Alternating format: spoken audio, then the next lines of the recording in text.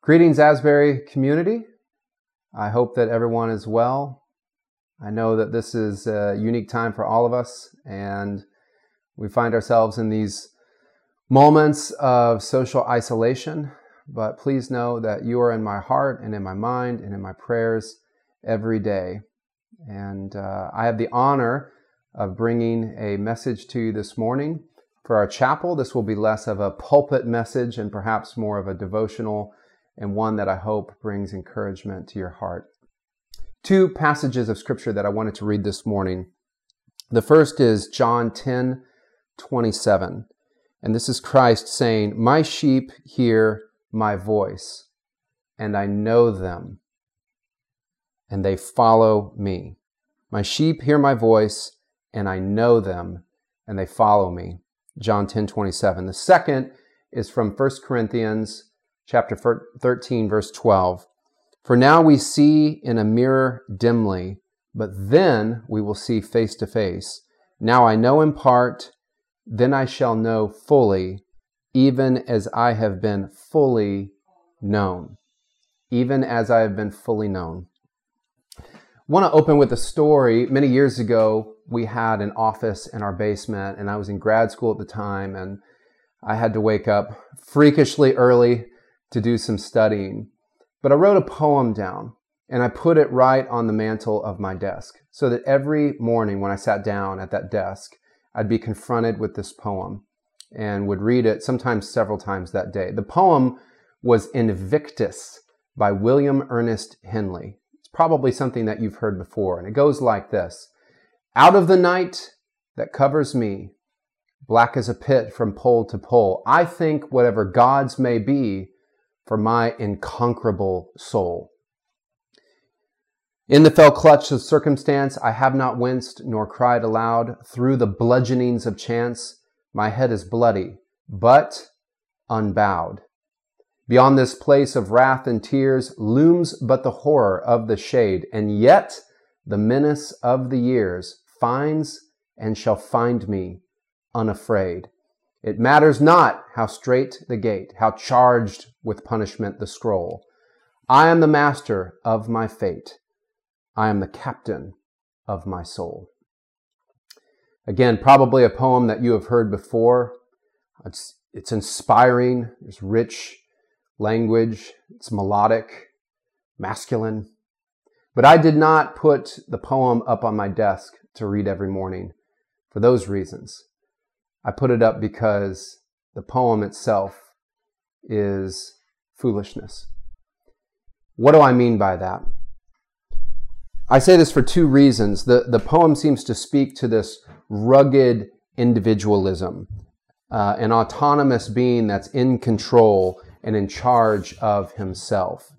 But first and foremost, we are not in control.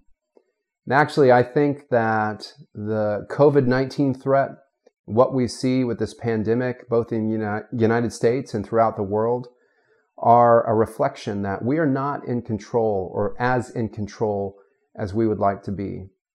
My father's always made this statement that we are always one step away from tragedy, a tragedy that we can't control. But more to the point, this poem suggests that we are atomized individuals, that we are independent and we are disconnected from one another. And I think that's false as well. And actually, that's what I want to focus on in this devotion today. So let me encourage you as it relates to this point. One of my favorite statements by John Wesley relates to this anthropology of what it means to be a human. He says, "With an honest openness of mind, let us always remember the kindred between man and cultivate that happy instinct whereby, in the original constitution of our nature, God has strongly bound us one to another." What is Wesley saying? He's saying we are relationally constituted, that we are made this way. We are created for interdependence with one another. And this means that life, and it means that the abundant life, the whole life, cannot be realized through our own independence. It cannot be realized as masters of our fate, captains of our own soul. It cannot be realized through our own autonomy. Let me put it this way. You and I, we were made to be known. As our verses said earlier, we were made to be known. I shared a story recently of a very difficult situation. My best friend from high school and one of our other best friends, the three of us, we were very close in high school. And our other best friend actually experienced a significant tragedy in his life. His ex-wife was murdered in Louisville, Kentucky. And so very tragic, mysterious circumstances, very strange. And so we went to the funeral together. And the three of us, this was the first time we had been together in almost 2 decades. It had been a really, really long time. The funeral was very powerful. We got to be together. We got to talk. We prayed. We cried. And as I was leaving with my close friend, we were talking about how the three of us had not been together in so long, and yet what a powerful, visceral experience. And my friend, I'll never forget this, in the car, just said, "He knows me." And that was it. He knows me. He didn't need to say anything else. In other words, there was something very powerful about being known. My wife actually went to a funeral this last fall. Again, tragic circumstances of a coach that she used to have. And she saw people that she has not seen in years and decades. And yet, she said the same thing. They know me. They knew me at the most formative time of my life. They have a claim upon my life. They have an understanding of my life. We have shared memories and experiences together. They know me. This is very powerful. And if we think of the exact opposite of this, it's to not be known. In fact, one theologian writes about in the Roman government, for the slaves that they had, they would call them non habens personam.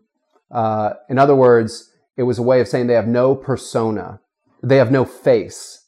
But a more literal translation of the Latin is to say they are a no person. Not that they're a person, but that they are no person. Viktor Frankl, in his book, Man's Search for Meaning, tells this really powerful story while he was in a concentration camp during World War II. And he was so weak, he hadn't eaten, and he fell on the ground while they were supposed to be in line in a cadence. And a soldier walked up and just grunted and kicked him in the ribs. And Frankl said that was one of the most painful moments I can remember in the concentration camp. Not because of the pain of being kicked in the ribs, not the pain and the ache in my belly of not having any food, but that someone would not even recognize my personhood and treat me as less than a dog, a no person. So we see this extreme of not even recognizing the humanity in someone else, which might be the greatest affront to another person's dignity and humanity, to see them as a no person, all the way to being known, having a claim on our life, being understood by each other. And Asbury, I want to tell you today, and I want you to find encouragement in this, that this is the beauty and this is the blessing of our covenantal community. We are known. We're known by each other. We have claims in one another's lives. And moreover, we are known by God. We are known by our Creator. In fact, we could say that God is the one who makes these very sensibilities, these very experiences possible. We know others because we are known. And we can love others because God first loved us. And we seek out others because we are the ones who have been sought. And we know who we are. We have an identity because we know whose we are. We know who we are in God. We know that we belong to Him. We know that God knows our lives. As we said in John 13:12, "My sheep hear my voice, and I know them. They follow me." So today, in your isolation, whatever that may look like, I want you to remember you are known. You are known by us.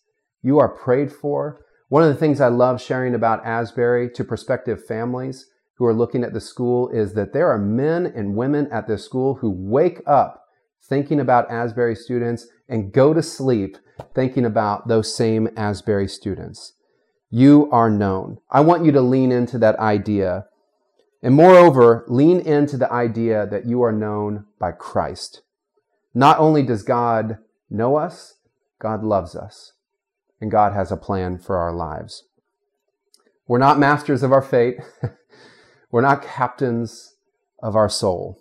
We are relationally constituted beings who find meaning and find fulfillment and find identity and find significance and find unity in each other and in our Creator.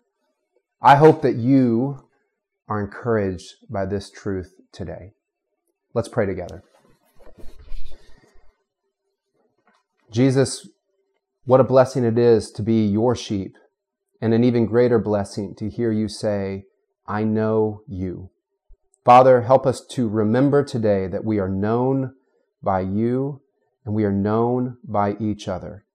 We're not masters of our fate. We're not captains of our soul. We're not autonomous beings, and we're certainly not no persons. We are people, and we are made in your image. And that is our irreducible essence, our non-transferable quality. And Father, may there be great comfort in that truth today, to be known by you, to be known in each other. And during this time of isolation, help us, Lord, to feel and to sense and to take great strength and comfort in that identity, that unity in each other, unity in you. Help us to have an acute sense of your presence and your love and the love of others, being known by others, being known in you this day. Father, we thank you. In the powerful name of Jesus, we pray. Amen. Asbury community, I hope to see your faces soon, but in the interim, know that you are known, know that you are loved by myself, by our staff, by our faculty, by your friends, by your loved ones, and by our Creator. I miss and love you all.